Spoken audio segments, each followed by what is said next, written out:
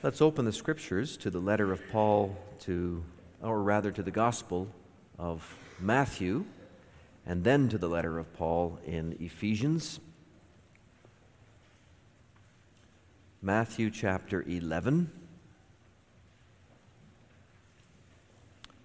And after that, some verses from Ephesians chapter 1. And these readings are taken in connection with the doctrine of election, as we confess that in Belgic Confession, Article 16. So from Matthew 11, we read at verse 20 through verse 30. Then he, that's the Lord Jesus, began to denounce the cities where most of his mighty works had been done, because they did not repent. Woe to you, Chorazin! Woe to you, Bethsaida! For if the mighty works done in you had been done in Tyre and Sidon, they would have repented long ago in sackcloth and ashes. But I tell you, it will be more bearable on the day of judgment for Tyre and Sidon than for you. And you, Capernaum, will you be exalted to heaven? You will be brought down to Hades. For if the mighty works done in you had been done in Sodom, it would have remained until this day. But I tell you that it will be more tolerable on the day of judgment for the land of Sodom than for you. At that time Jesus declared, I thank you, Father, Lord of heaven and earth, that you have hidden these things from the wise and understanding and revealed them to little children. Yes, Father, for such was your gracious will. All things have been handed over to me by my Father, and no one knows the Son except the Father, and no one knows the Father except the Son, and anyone to whom the Son chooses to reveal him. Come to me, all who labor and are heavy laden, and I will give you rest. Take my yoke upon you and learn from me, for I am gentle and lowly in heart, and you will find rest for your souls. For my yoke is easy, and my burden is light. Now to the letter of Paul to the Ephesians, chapter 1, verses 1 through 14. Paul, an apostle of Christ Jesus by the will of God, to the saints who are in Ephesus and are faithful in Christ Jesus, grace to you and peace from God our Father and the Lord Jesus Christ. Blessed be the God and Father of our Lord Jesus Christ, who has blessed us in Christ with every spiritual blessing in the heavenly places, even as he chose us in him before the foundation of the world, that we should be holy and blameless before him. In love, he predestined us for adoption as sons through Jesus Christ, according to the purpose of his will, to the praise of his glorious grace, with which he has blessed us in the Beloved. In him we have redemption through his blood, the forgiveness of our trespasses according to the riches of his grace, which he lavished upon us in all wisdom and insight, making known to us the mystery of his will, according to his purpose, which he set forth in Christ as a plan for the fullness of time, to unite all things in him, things in heaven and things on earth. In him we have obtained an inheritance, having been predestined according to the purpose of him who works all things according to the counsel of his will, so that we, who were the first to hope in Christ, might be to the praise of his glory. In him you also, when you heard the word of truth, the gospel of your salvation, and believed in him, were sealed with the promised Holy Spirit, who is the guarantee of our inheritance, until we acquire possession of it to the praise of his glory. I invite you to turn with me to Article 16 of the Belgic Confession.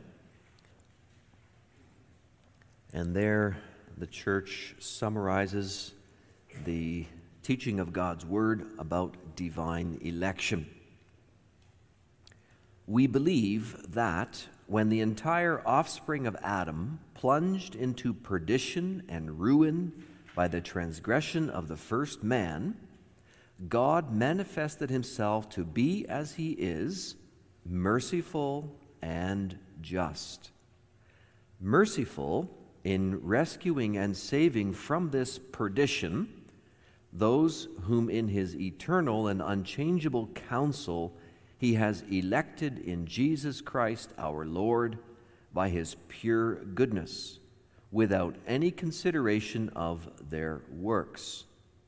Just in leaving the others in the fall and perdition, and that word perdition just means condemnation, into which they have plunged themselves. So far, the Belgic Confession.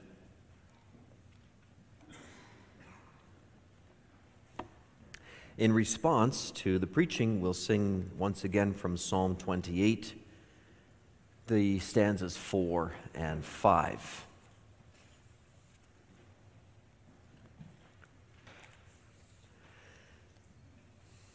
Brothers and sisters in our Lord Jesus Christ, this afternoon we come then to this rather weighty doctrine of election. It is quite a concept, really. The Bible says that before the creation of the world, God, Father, Son, and Spirit crafted a plan for every molecule that God would make, a purpose for everything that his hands would produce, and then Scripture tells us a plan in which God particularly decides to rescue, to save a number of sinners from their fall, from their perdition, from their condemnation. Scripture calls this God's plan of election. Election, we're familiar with that word, it means to choose. Sometimes in the Bible it's called the decree of predestination. Predestination is just a word for saying that God chose in advance those whom he would save. So he has a certain destination in mind for those people, and he decided their destination before the creation of the world. So it's predestination. And the people he didn't decide that for, he left unto themselves. So we're into these deep waters: election, predestination, eternal decree. Things here are difficult to articulate. They're even harder sometimes to understand. And yet, for all of this doctrine's lofty heights, the Belgic Confession deals with it in one fairly brief article, Article 16. It's one of the deepest concepts, one of the largest controversies in the history of the church developed over this concept. And yet, in 1561, Guido de Brès saw fit, and the church with him, to keep it simple.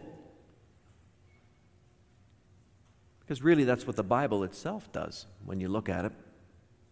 Later on in history, when false teachers started to twist this doctrine, it became necessary to defend it, and that's why we ended up with the Synod of Dort. That's why we have something called the Canons of Dort in our Book of Praise as a confessional document. The Canons of Dort defend the doctrine of election. But everything in the canons can really be boiled down to or find its root in this simple Article 16 of the Belgic Confession. So we're going to try and keep things simple too this afternoon. The main point that comes across in Article 16 and in Scripture wherever election is taught, the main point is this: God is in the driver's seat. That's the main point. And I hope to clarify that for you as I bring you this word of the Lord. Salvation from sin is all God's doing.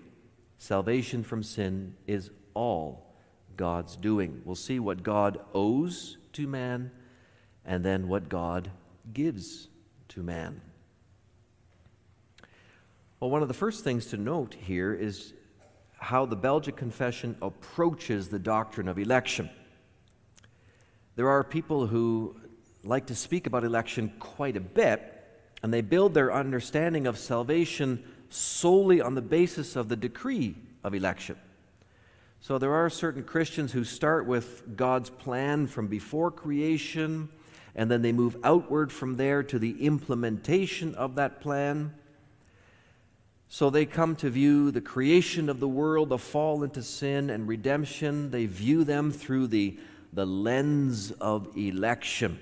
That colors, for some people, everything in Scripture, even God's covenant with Adam, Noah, or Abraham. They look at the covenant through the lens of election. For them, covenant becomes synonymous with election. And in the process, the two-sided nature of the covenant, that's a relationship. We talked about that at a recent baptism, where God makes promises and He wants His people to respond to them. He expects His people to respond to them. That two-sided nature of the covenant is kind of put on the back burner. It almost disappears for some when they look at it through the lens of election. The Bible itself does not do that. The Bible doesn't teach election in that manner. When the Lord began to reveal Himself to His people and write down that revelation in Scripture, then the first thing He revealed was not the plan of election. The first thing He revealed was the creation of the world, the beginning of history. So Genesis 1, 2, and 3 is not a record of that pre-creation consultation within the persons of the Trinity, but Genesis 1, 2, and 3 is a record of God acting, God working, God creating, and then God resting. It's the record of history's beginning, of man's beginning, of the covenant's beginning. That's how Article 16 approaches things here. It starts in the history of the world as God reveals it in Genesis. You might recall we've had occasion to go back to Genesis 1, 2, and 3 in recent articles here in the Belgic. Going back to Article 12, we dealt with the creation of all things, especially the angels. Then came in Article 13, God's care, God's providential care and governance over His creation. And then Article 14 and 15, we dealt extensively with the creation of man. Man's rebellion and fall into sin, the spread of original sin to all the human race. So we've been dealing with all those historical matters in Genesis 1, 2, and 3. And now that's how Article 16 approaches this as well. We believe, here's the opening sentence, we believe that when the entire offspring of Adam plunged into perdition and ruin by the transgression of man, that God manifested Himself to be.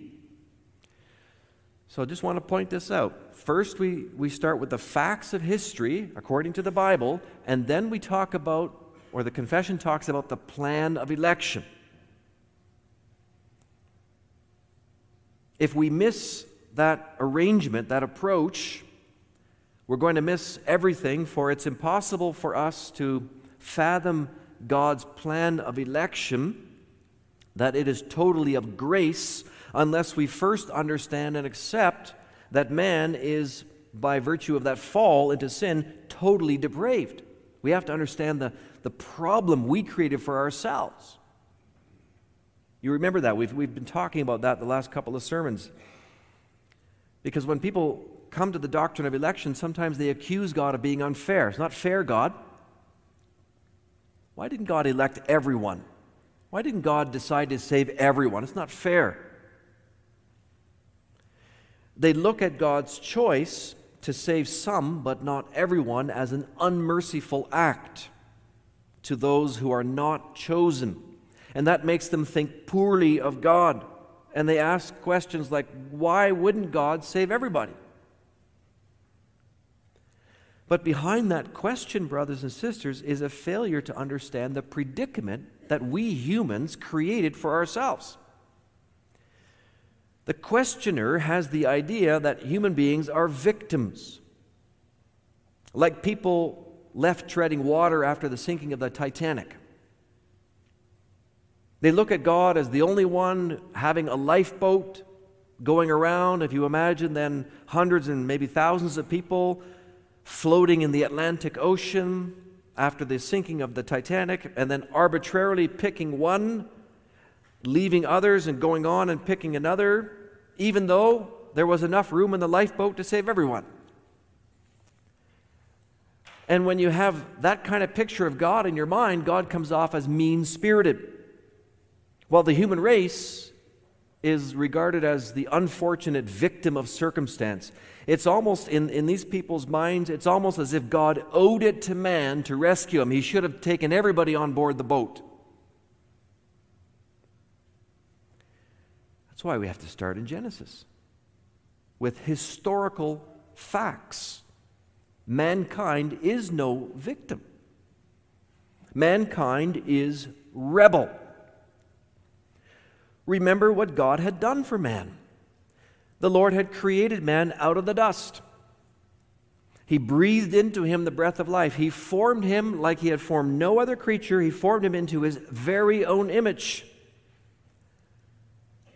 Unique, special. God made man good. God endowed him with gifts. He didn't make him neutral even, but he made him inclined toward God. He equipped him with a spirit that was inclined to love him, to serve God, and he put him right away into action, naming the animals. He made him king, ruler beneath him over all of creation, and God blessed man. Remember that too? God gave Adam a wife from his own side to complete human creation. God fellowshiped with man. He came to him in the garden, and indeed God planted a beautiful garden, an arboretum in which man could live and commune with him. God loved man. God showered all of his blessings upon man. Man was placed in this highest position over all creation as God's vicegerent, reflecting the Lord's image as he ruled and subdued the earth. Every tree in the garden was his for food except for one single tree. Man could live there happy and content, fulfilling life in service to the Lord. But man chose to throw it away. Rebellion. Article 16 reminds us of our actions. The entire offspring of Adam plunged. We didn't just trip and just happen to fall. Well, no, we threw ourselves, we plunged into perdition, the state of being lost and ruined by the transgression of the first man. So, to go back to the Titanic, we didn't hit an iceberg by accident. We didn't even hit an iceberg by some measure of neglect. No. We purposefully planted a bomb on the very ship God had put us on to sail for his honor. We blew up the ship. And even that analogy doesn't capture our situation, for even as fallen sinners, now depraved and corrupt, we continue to turn away from God willingly, voluntarily, deliberately. So before you can understand what God has done in electing some to be saved, you need to first remember the magnitude of what we did as a human race, the human race, in plunging ourselves into hateful rebelling against our loving God. Are we innocent victims? No. We're neither innocent nor victim. We are traitors like Judas, and insurrectionists like Barabbas, and so we deserve the fate of our eternal damnation. No one can ever say truthfully that God was unfair in choosing to save some and not others, because the plain truth is that God owed salvation to no one. What did God owe man? Nothing. in our mind, our depraved, sinful mind, we still like to blame God. Oh, we'd like to blame God, just like Adam and Eve did, right? When God came in the Garden of Eden, asking questions, first response from Adam, the woman, you gave me, Lord. She made me do this. And we have that same instinct. We want to put it on God's shoulder somehow. But Scripture makes us see. It puts our nose up against the glass. Who's to blame? Only me. Only us. We've only got ourselves to blame. And to understand that in His righteousness, God would have been totally justified to leave the entire human race in that state of perdition or condemnation. God owed us nothing but punishment, retribution, the outpouring of justice. It would have been completely in line with the Lord's holiness to not elect anyone to salvation. So the question should not be and is not, why didn't God save everyone? That's not the question. The question is, why did God choose to save even a single person? That's the question.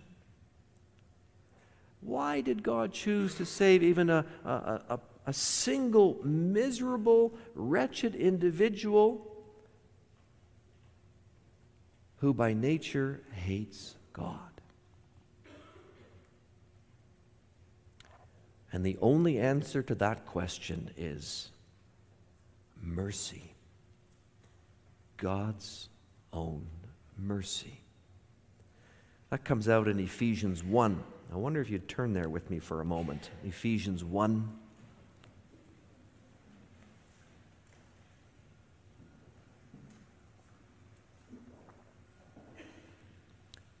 Page 1241. If you're ever struggling with the doctrine of election, or maybe you want to show another person from Scripture where this doctrine can be found, this is one of the clearest passages about election in Scripture. Verse 3, it starts, "Blessed be the God and Father of our Lord Jesus Christ, who has blessed us in Christ with every spiritual blessing in the heavenly places," and here it comes, "even as He chose us in Him," that's in Christ, "before the foundation of the world, that we should be holy and blameless before Him." It doesn't come much clearer than that. God chose us in Christ Jesus. We didn't choose God. God chose us. Well, what does that mean, that He chose us in Christ Jesus? Well, you have to remember, like we saw last time, God always deals covenantally with family units. By nature, we saw last time, we are all in Adam. Adam is our representative by nature as a part of the human race.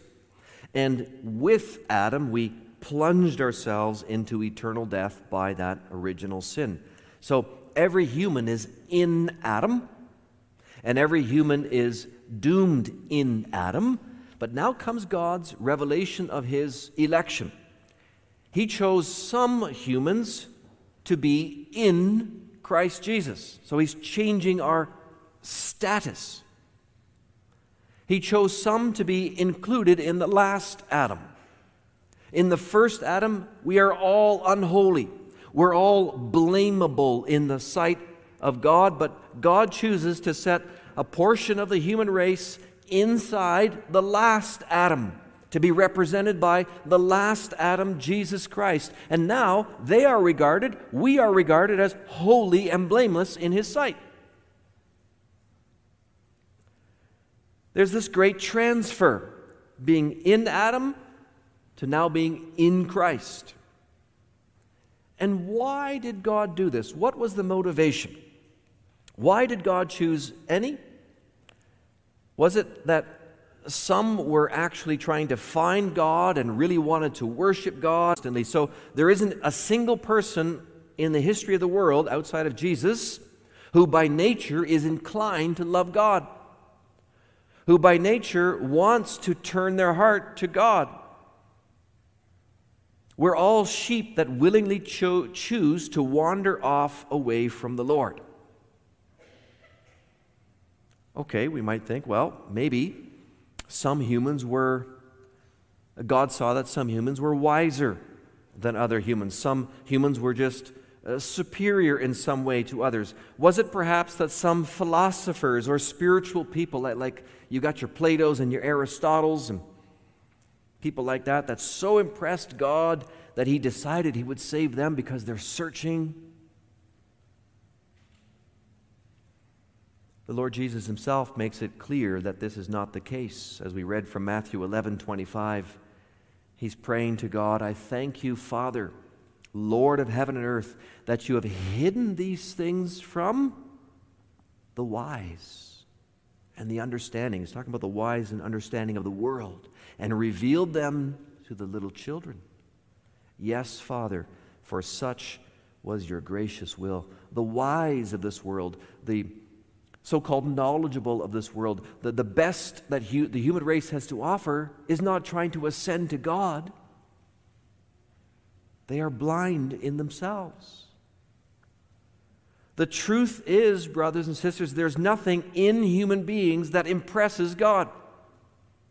There's nothing inside of any human which calls out to God for his attention, that draws the Lord's eye, so to say, that God would look upon any individual and say, now there's somebody worth saving. I'm going to save her. I'm going to save him. Scripture is unequivocal. There is no one in themselves worth saving. But now the happy truth alongside of that is God nevertheless chooses to save some. And Paul tells us why, right here in verse 4. In love. Last two words of verse 4. In love, he predestined us for adoption as sons through Jesus Christ, according to the purpose of his will. In love. That's the secret to the plan of election. In love. Whose love? His love. God's love. Out of God's boundless love, he decided to look upon the human race and choose, out of all those rebels, some for himself. He would convert those rebels. He would change those rebels. He would give those hard-hearted rebels hearts of flesh that would love him. It's all in accordance with the purpose of his will, despite the reckless rebellion that existed in the whole human race. The choice to select even one human, the choice to choose even, as we learn from Scripture, a good many human beings arises out of God's pleasure, God's will, God's love.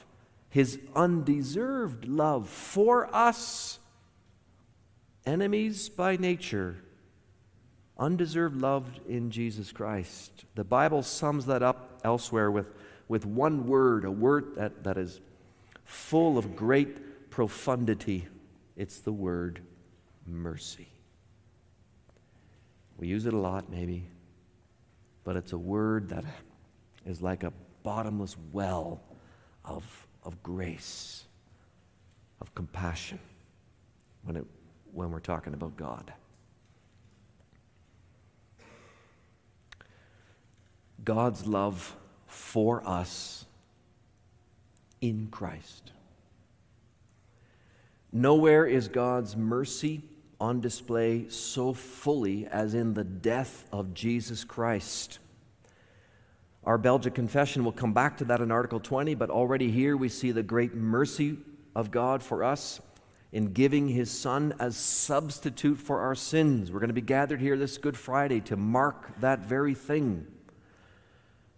And now think about this. Who can charge God with being merciless when they look at Jesus? Who can charge God with being heartless toward humans when they look at the cross and all that his Son suffered? Who can charge God with being unfair when they see God's very Son being sent from heaven to take the form of a servant, to take upon himself punishment, the punishment of man's sin, so that the elect of God could be set free from perdition, to get out of jail, to get out of hell, and go into the family of God. Who can charge God with being unfair? We deserve nothing. Let's remember that starting point. Actually, it's worse. We deserve damnation, but God says, I'm not going to give you what you deserve. I give you mercy. I choose to bestow my love upon you by joining you to my Son Jesus, and you will receive in him eternal life. I give you mercy. This is what our confession brings out so succinctly in Article 16. God manifested himself to be, as he is, merciful and just, merciful in rescuing and saving from this perdition those whom in his eternal and unchangeable counsel he has elected in Jesus Christ our Lord by his pure goodness, without any consideration of their works. You know, it's that last line that really got the goat of Dr. Jacob Arminius. Talked about him a little bit a time or two ago. Arminius, and since him, Arminians who follow his teaching, they really object to that line. And it's actually that objection that led to the Synod of Dort and the canons of Dort. You see, Arminians, they can't handle the idea that God would choose people without any concern for what those people thought or what those people did or the disposition of their hearts. They think, Arminians think, that man has to play some kind of role in all this. That man has at least a deciding role to play for God's offer of salvation. So God makes the offer, and man has to distinguish himself by accepting the offer. And the Arminians, then and today, they fight this idea tooth and nail. They insist that God made a gracious offer, but man has to accept it. Man with his, you recall, free will, as they believe. God sent Jesus to clear away the burden of Adam's original sin. God sent Jesus, they say, to bring the entire world into a radically new covenant situation where the whole human race now is almost brought back to the Garden of Eden. We're given this new circumstance where we're all free to choose for God or against God. We start with a blank slate, they say. And we have to exercise our free will. So the Arminian conception goes like this: God opens the door, man has to decide to walk through it.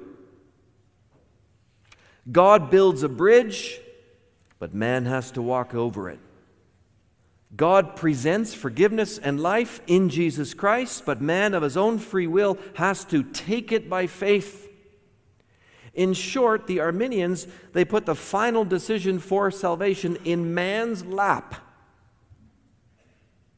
which means that in their idea, man is in the driver's seat. God can't bring them in unless man decides to come in. But when you know from Scripture all that we've been seeing in Articles 14 and 15, when you know that the whole human race is dead in sin, both unable and unwilling to obey God or please God by nature, then you see that the Arminians have got it totally wrong. Spiritually dead people cannot come alive. They can't bring about their own spiritual birth. They're dead. A heart that is inclined to hate God and neighbor can never suddenly become inclined to love God and neighbor, can never choose to love Christ unless that heart is changed and converted and regenerated by an outside force. And that outside force, says the Scriptures, is God's electing love in Jesus Christ, Ephesians 1. In the Bible, it is never, ever, ever man in the driver's seat. God only able to do so much, man has to complete the equation. Never.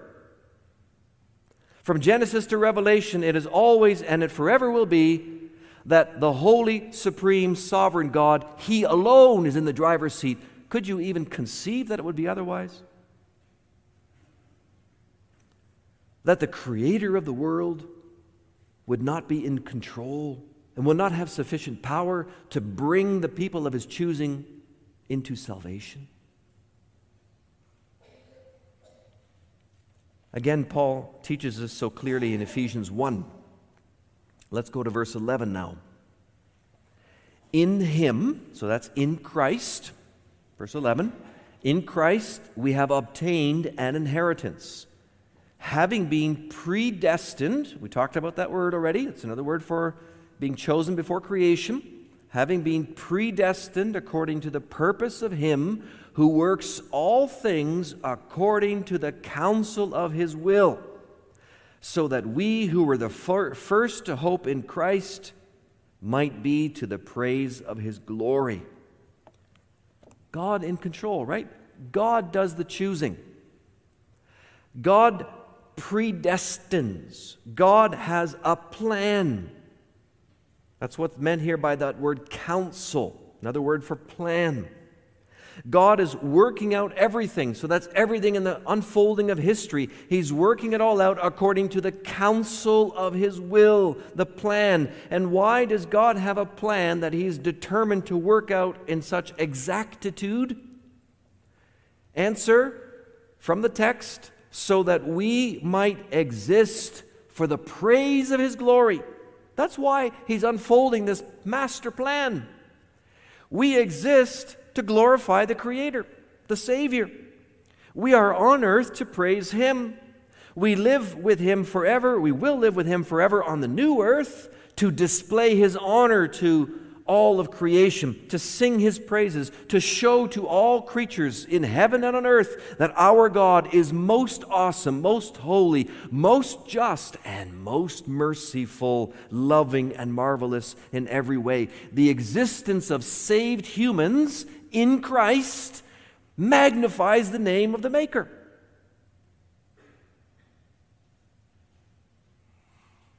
And you know, that perspective can help us in so many ways. It can help us endure, for example, the painful trials of this life. Because when we know that God has a plan, like we know from Ephesians 1, then we know that the painful trials are equally part of the plan. There's nothing outside of the plan.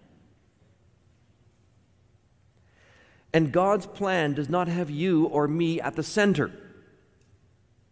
Who's in the center? God is in the center of this plan. Of course, He certainly loves us, and He means to do us good, and He's intending to save us. He's announced that. But as we struggle in this fallen world with its countless hurts and sorrows, as we suffer loss and separation and sadness, as we are put sometimes through the wringer of emotion and strain, trying to cope with difficulty and wondering why all these things have to come about, let's also remember this plan, the master plan. And the plan is that everything works to the glory of His name. Everything. To go back to Genesis, the fact that there's sin in this world, the fact that there's the consequences of sin, right? All this negative stuff, that's our fault, right? Let's remember that. And if God had chosen to leave us alone, which was His right to do, then the only thing that sin entering into this world would have accomplished is to destroy the human race. That was the only possible outcome if God had left us to ourselves. But now, in grace, God has not left us to ourselves. God tells us about this plan, a plan from before creation, in which He decided to use even our sin to serve a greater purpose. Even evil plays a part in this master plan. God hasn't left us alone, but having chosen us to live and die for His glory, He's also ordained all the brokenness and suffering, pain and hardship to serve the purpose of pointing all the arrows of honor. They all point back to Him. If He allows pain to come to one of His children, then this same God allows strength to endure the pain, and He gets the praise for that. If He takes a child of His from this life, then that child joins the host in heaven above to sing His praise. And meanwhile on earth, the mourning loved ones, they take comfort in His promises that there is a resurrection from the dead, and they praise Him even while they mourn. If the Father allows His children to lose a companion and feel loneliness, then He comes and provides divine companionship. He's a father to the fatherless. He's a husband to the widow. He's a friend to the friendless. And we are given more reasons to praise Him. If God fills our eyes with tears, He'll be there to dry them too. If He allows fear to grip a heart and anxiety to come there for a time, He will also send His peace like a river, so that His child may know with greater clarity and certainty that He is always with him, always with her, that He loves them. Hardship not only serves to transform us into better disciples of our Lord, but even more it serves to bring our Lord the credit and the honor and the worship and the love He so richly deserves. God is in the driver's seat. Paul adds here in Ephesians 1, verse 13, "In Christ you also, when you heard the word of truth, the gospel of your salvation, and believed in Him, you were sealed with the promised Holy Spirit." God sealed you, just like you seal an envelope. And sometimes you put a little stamp on the envelope where the seal hits. God seals you with His Spirit. You're in Christ. You're sealed in Christ. We're recipients of God's electing grace. The Lord Jesus speaks the same way in Matthew 11:27. "All things," He says, "have been handed over to me by my Father, and no one knows the Son except the Father, and no one knows the Father except the Son, and anyone to whom the Son chooses to reveal Him." You see that? Nobody can know the Father except the Son, and those whom the Son chooses to reveal Him. It's not the other way around, not people choosing for God. It's the Son choosing to reveal the Father to people.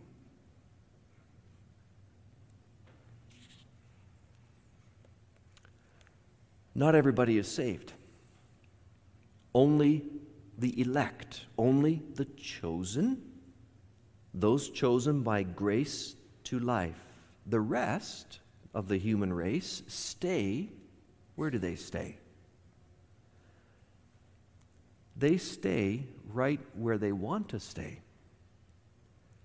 They stay where all humans start out and belong by rights. Article 16 confesses that too. God is just in leaving the others in the fall and perdition into which they have plunged themselves. Nobody's a victim. Nobody's left behind crying out to God for salvation. The human race is a rebel race. We turned our backs on God.